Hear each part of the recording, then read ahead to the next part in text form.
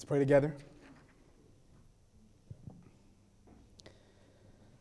Our Lord, we really do pray and ask that you would open up our eyes so that we could see all the wonderful things in your word. And that when we do see them, that you would help us to believe those things, and that when we believe those things, that it would transform our lives. We confess before you that we can't do any of those things on our own. So we really do ask for your help this morning, and we're so grateful that you're pleased to help. You love helping us. And so we ask with great confidence in the generosity that you have shown us time and time again. It's in Jesus' name that we pray. Amen. Semi Road, we are in week 3 of our study in Galatians. And do you know what's interesting about the letter of Galatians is that Galatians is filled with these larger-than-life verses. This letter has example after example of verses that are so rich and so deep and so powerful, like verses that you would find on a mug. Not like a ridiculous mug, but like a really nice mug, right?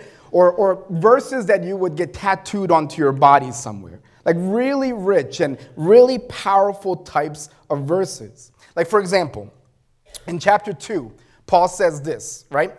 2:20, he says, I have been crucified with Christ.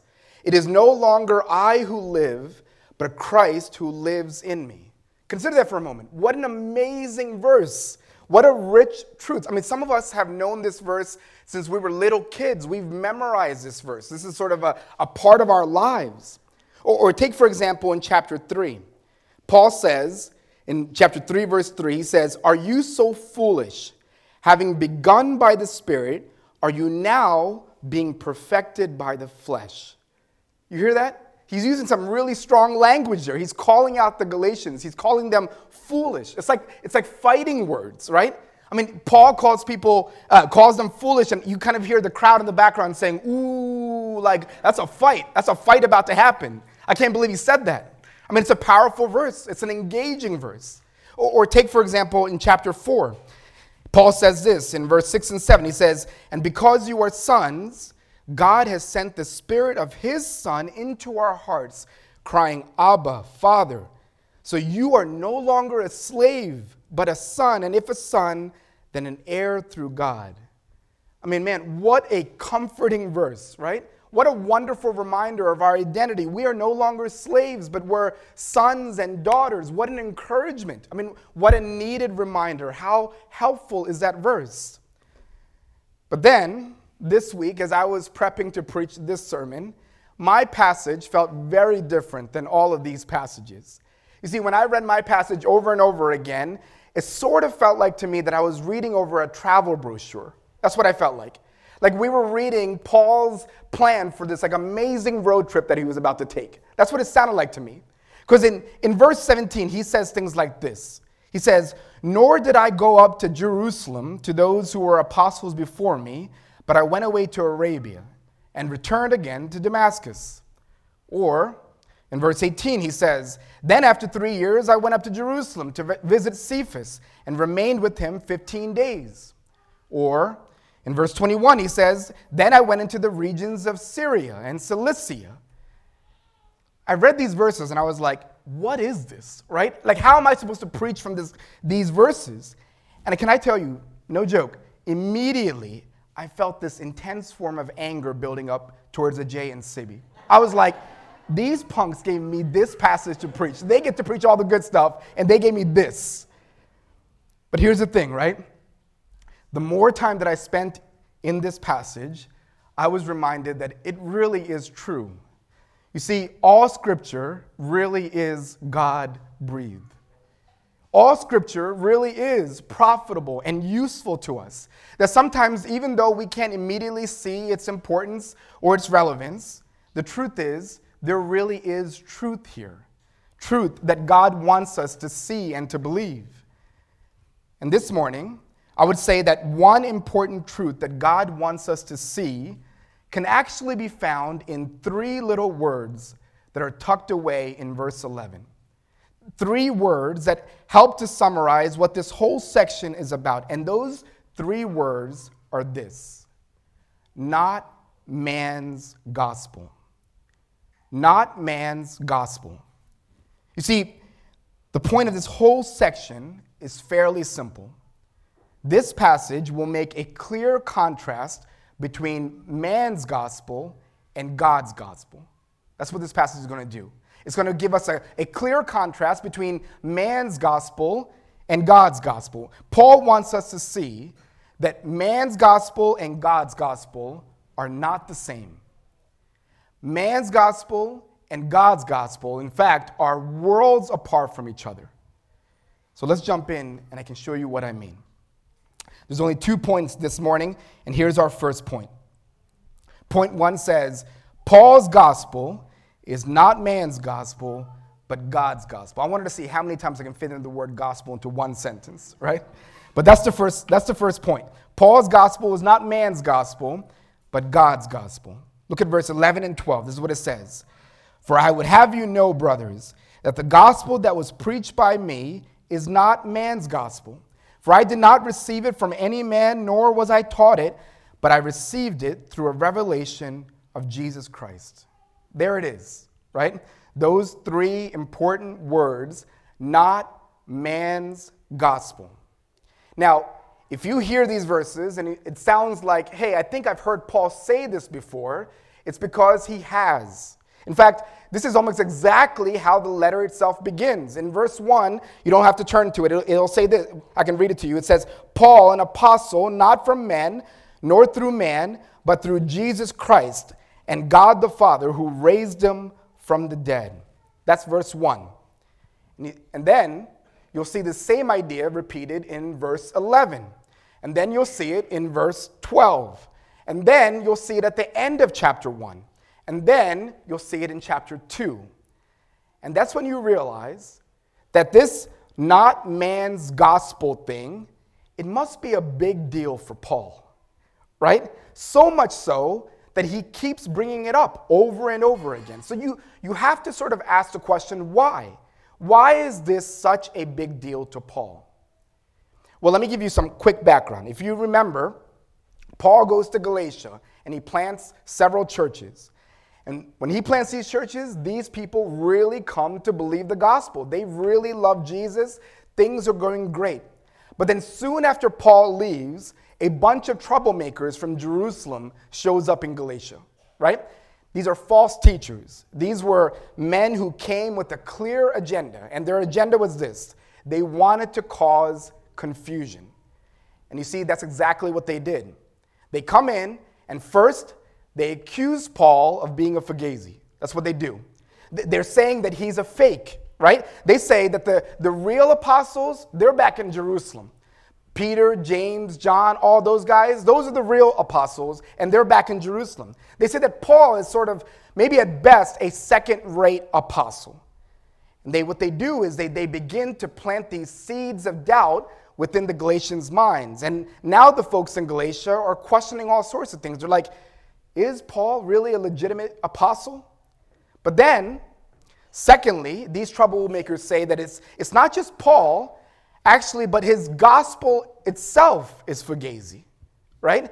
They say that the gospel itself is incomplete, that he's actually been holding out from you. They say, sure, you know what?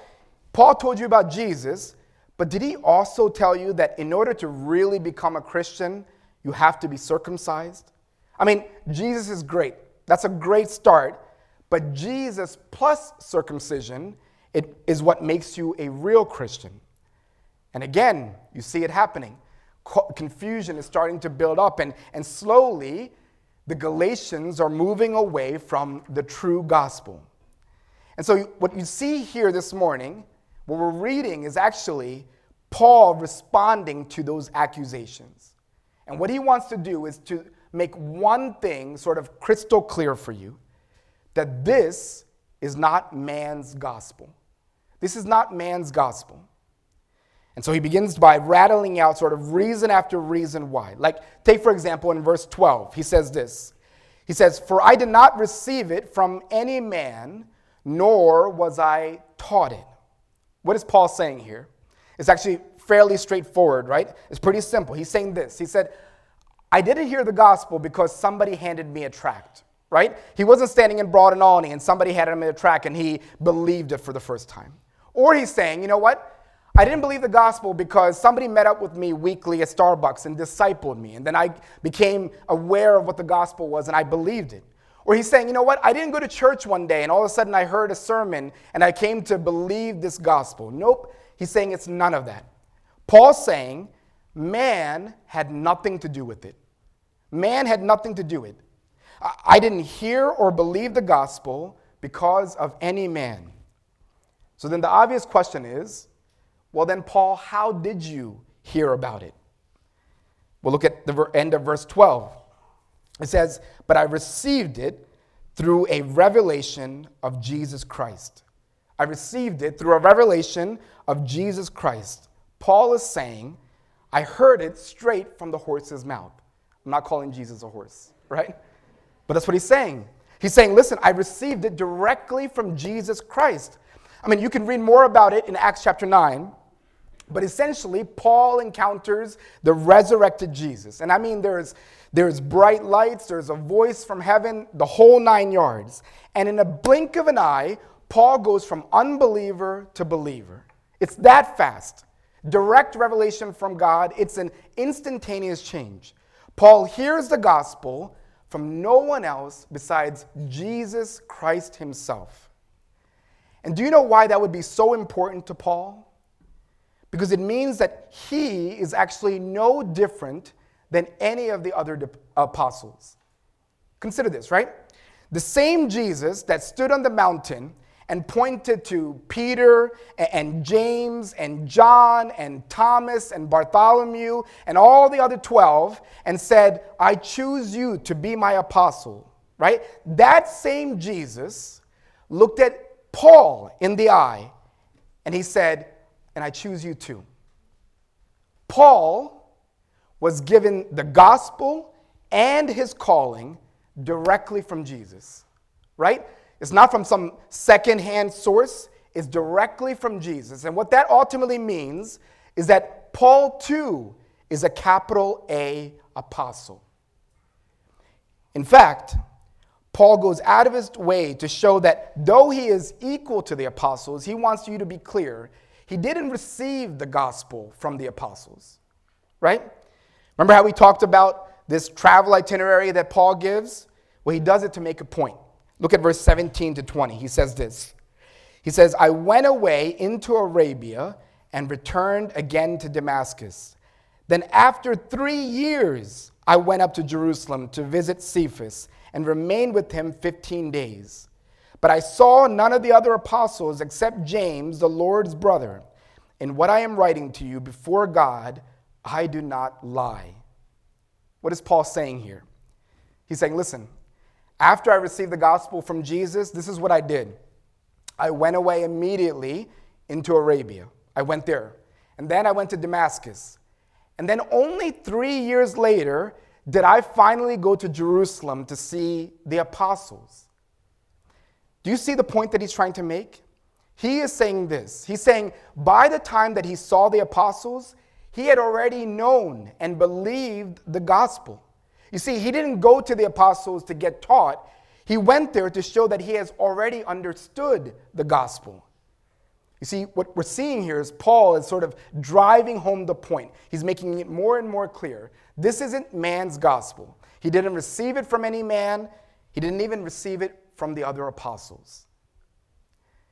But maybe, of all the points that he's trying to make, maybe the most compelling argument that Paul has for this not being man's gospel is actually his own life. Look at verse 13 and 14. He says, for you have heard of my former life in Judaism, how I persecuted the church of God violently and tried to destroy it. I was advancing in Judaism beyond many of my own age among my people.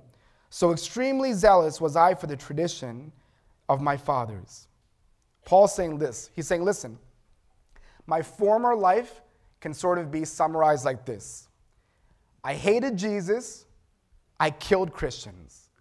And I was devoted to every Jewish law possible, including circumcision. So wouldn't you imagine that I would be the last person in the world to come up with a gospel that says, actually, Jesus is all that you need. And you know what circumcision? Circumcision is actually unnecessary, right? Do you get that? It goes against everything that Paul has ever stood for. Everything that Paul now loves is everything that he was once dead against. And everything that he is now dead against is everything that he once loved. It would sort of be like if Elon Musk issued a statement tomorrow saying, you know what, I actually think everybody should just go out and buy gas guzzlers. Buy the biggest truck that you can possibly find, because I actually think electric cars have no benefit. They're actually completely useless. That was all a mistake, right? Wouldn't that be the last thing that you would imagine for him to say? The last thing for him to have come out of his mouth? Well, Paul is saying, this is the same thing I'm saying. You can be sure that my gospel is not man's gospel. Why? Because what I believe and preach now are the last things you would ever imagine coming out of my mouth. Now, maybe after hearing all of those arguments, you're asking yourself, why is Paul going through all of this trouble, right? Like, is he just really insecure or something? Like, is he maybe just paranoid about what people think about him? Maybe Paul secretly craves man's approval, and this is just sort of his, chance to try to prove himself right. And he hates the fact that people are questioning him and questioning his gospel, and it's killing him. Well, Paul makes it absolutely clear in verse 10 that this isn't at all about people pleasing. Listen to what he says. He says, "For am I now seeking the approval of man or of God? Or am I trying to please man? If I were still trying to please man, I would not be a servant of Christ." You see, this is what Paul is trying to say. Everything that he's saying and everything that he's doing is not because he wants people to love him more, but because he wants people to love God more. That's what he's trying to do. Here's what I mean. You see, Paul wants you to know that there is nothing lacking in him as a messenger, so that you'd ultimately know that there is nothing lacking in his message. Remember, this was the accusation. They were saying Paul is not enough, so you need Paul plus something. That's what they're saying. And what they're also saying is that Paul's message is not enough, and so you need Jesus plus something. And by causing people to drift away from Paul, they're ultimately causing people to drift away from Christ. And for Paul, that's the heart of the problem. He's not afraid that people won't like him. That's not the problem. At the end of the day, that makes no difference to him. No, the issue is that trusting Paul means trusting the true gospel, God's gospel. And it means that you're not being swept away by some false gospel or man's gospel. And for Paul, that's all that really matters. In 7 Mile Road, I would say this, right? His concern wasn't just for the Galatians back then, but even for us, even as we sit here today. Would you consider this? 13 out of the 27 books of the New Testament are written by Paul. 13 of them. Consider that. Paul's letters have shaped so much about how we consider our faith, how we think about theology, how we understand the gospel. Like, I really do believe that love is patient and that love is kind and it does not envy or boast. Or I'm banking my entire life on the fact that, therefore, there is now no condemnation for those who are in Christ Jesus. Or even as a church, we're trying to lead our church based on the truth that all Scripture is breathed out by God and profitable. Do you know why? Because the Apostle Paul said so. And we really do believe that when we read these words from the Apostle Paul, we're not simply hearing from man. We're actually hearing from God. Like, we really mean this. Like, you know how there's some Bibles with Jesus' words in red? You see that and you say, wow, these are the words of God, like straight from Jesus' mouth. But here's the thing, right? If there's any part of you that would put Jesus' words here and Paul's words here, then Paul would tell you, well, you might as well print everything that I've ever written in red as well, right? Because he would say, I need you to hear that my words have no less weight. My words have no less authority, and that's because my message is not from man. They're not through man, they are from God. You see, Paul is obviously not Jesus, but Jesus continued to speak to us through Paul's letters. And so for all of us here this morning, that's the claim that you need to wrestle with. As you read the words of Paul, if you find yourself saying things like, well, sure, Paul said X, Y, and Z, but Jesus never said that. Or if you say, that's just Paul's interpretation of things, but that's not what Jesus taught, well, then Paul would want you to hear over and over again what he said in verse 11. He would say to you, "For I would want you to know, brothers and sisters, that the gospel that was preached by me is not man's gospel." Semi wrote, I don't know if you've noticed by now, but Paul wants you to really, really see that his gospel is not man's gospel, but God's gospel. That's what he wants you to see. And church, can I tell you why I think it's so important that we get this? Why I think believing this matters so much? It's because the second thing that this passage helps us to see. Here's point 2. It says, man's gospel is all about what we do, but God's gospel is all about what God does. Man's gospel is all about what we do, but God's gospel is all about what God does. Take a look at verse 13 and 14. It says, "For you have heard of my former life in Judaism, how I persecuted the church of God violently and tried to destroy it. And I was advancing in Judaism beyond many of my own age among my people. So extremely zealous was I for the traditions of my fathers." You see, this is Paul describing his own former way of life. He's describing his life before meeting Jesus. Now, do you notice anything about the focal point of these sentences? Look at it again. It's all I. It's almost like every sentence begins with I. It's all about Paul and what he did. I mean, look at it again.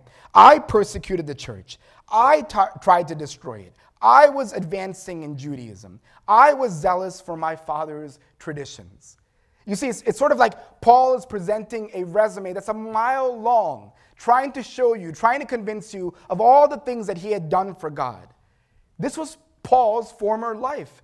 This was what it looks like for Paul to trust in man's gospel. Because you see, that's what man's gospel is like. Man's gospel is always about me and what I do. Man's gospel always puts me at the center. Man's gospel always makes me the savior of my own life. You see, man's gospel, whether irreligious or religious, whatever form it comes in, is always about what you do and what you accomplish. So, for example, if you're religious, man's gospel tells you that your efforts are what you need to do to get to God. So you think to yourself, I want to be saved, so I'm going to do a bunch of things. I'll be a good person as best as I can. I'm going to do my devotions. I'll give away my money. And your hope is that in the end, your resume, your body of work will be impressive enough to please God. Right? That's man's gospel. I mean, isn't this the entire premise of that great show, The Good Place? This is the idea, right? That if you're good enough, well, then you'll end up there. But that if you're bad enough, you're not good enough, that you'll end up down there, right? That's the point. But you see, this isn't just what people on television believe. You and I can be the same way. We could be sitting here this morning and hoping that at the end of your life will be impressive enough that God will tell you, all right, go ahead, come on up. That's what maybe you're hoping for. I mean, maybe you won't say that out loud, but honestly, that's what you believe. But how about if you're here and you're not religious? I hope you see that you too believe in a gospel. I mean, maybe your heaven doesn't have God in it. No, instead, your heaven is made up of maybe lowercase g gods, things like wealth or a job title. And so what do? You spend all of your life trying to get to heaven, right? To your heaven. You work really hard. You invest as best as you can. You get the best education that you can. And at the end of your life, your hope is that you will have done enough to achieve your heaven. But don't you see, at the end of the day, it's still about you, right? You worked hard enough to earn the wealth, or had a resume impressive enough to get the promotion. It was all about you. You were able to get yourself into heaven. And so please see that whether you are religious or irreligious, your gospel tells you that it's all about you. But 7 Mile Road, Paul wants you to see that man's gospel and God's gospel are night and day different. You see, God's gospel is completely counterintuitive to the way that man thinks or lives. Take a look at verse 15 and 16 to see what I mean. It says this: "He who had set me apart before I was born, and he who called me by his grace, he was pleased to reveal his Son to me." Consider those verses, 7 Mile Road. In these verses, who's doing the work? God is. And in these verses, who is receiving the benefit of the work? Paul is. You see, what you're reading here in front of your face it's the very truth of God's gospel. This is the very heart of God's gospel. You see, the heart of God's gospel is that God does the work and we reap the benefits. Look at it again. Because we would say with Paul, right? God set me apart before I was born and called me by his grace. We would say that with Paul. Now let me ask you, how did you contribute to your salvation before you were born? Or what resume did you have before you came into existence? Or what role did you play in earning your salvation before you came into this world? Nothing. Paul is saying nothing. We had nothing to do with it. It was all God. He set me apart. He showed me his grace. And he did all of that before I even took my first breath. Or again, we would say with Paul, God was pleased to reveal his Son to me. You know, God took my blind eyes and he allowed me to be able to see. Or he took my dead heart and he awakened it to Christ. And what the scripture is saying is that he did all of that out of his own pleasure. Would you imagine? It pleased God to save you. It pleased God to reveal his Son to you. He didn't do it out of obligation. He didn't do it because this is what you earned. No, he was pleased to save you and me. Would you consider that for a moment? Paul hated Jesus. Paul persecuted the church. He killed Christians. And it was God's pleasure to save him. Somehow wrote, God isn't begrudgingly saving you. He's not even just tolerating you. He saved you out of his own pleasure. As we close this morning, let me show you where God's gospel leads. Look at the way that this section ends. Verse 23 and 24. It says, "They only were hearing it said, 'He who used to persecute us is now preaching the faith he once tried to destroy. And they glorified God because of me.'" You see, in the true gospel, in God's gospel, it leads to God being glorified for what he has done. You know, I've heard it said this way. You know, man's gospel will ultimately lead always to either pride or to despair. Man's gospel always will lead to either pride or to despair. If you feel like you've kept the rules or you've been good enough or you've had an impressive enough of a resume, well, then that will lead you to be puffed up with pride, right? But if you feel like you've broken the rules or haven't been good enough, or maybe your resume isn't impressive enough, then what does it do? Then you shrivel up in despair. But you see, God's gospel says something totally different. It says, we didn't do anything to save ourselves, so we have no reason to be proud. But it also says, God was pleased to save us, so we have no reason to despair. In the end, it's not about us or what we've done. It's about God and what he's done. And because of that, he will receive all the glory. 7 Mile Road, this is the true gospel. It's not from man. It's all about God. So may the Lord help us to believe it. Let's pray.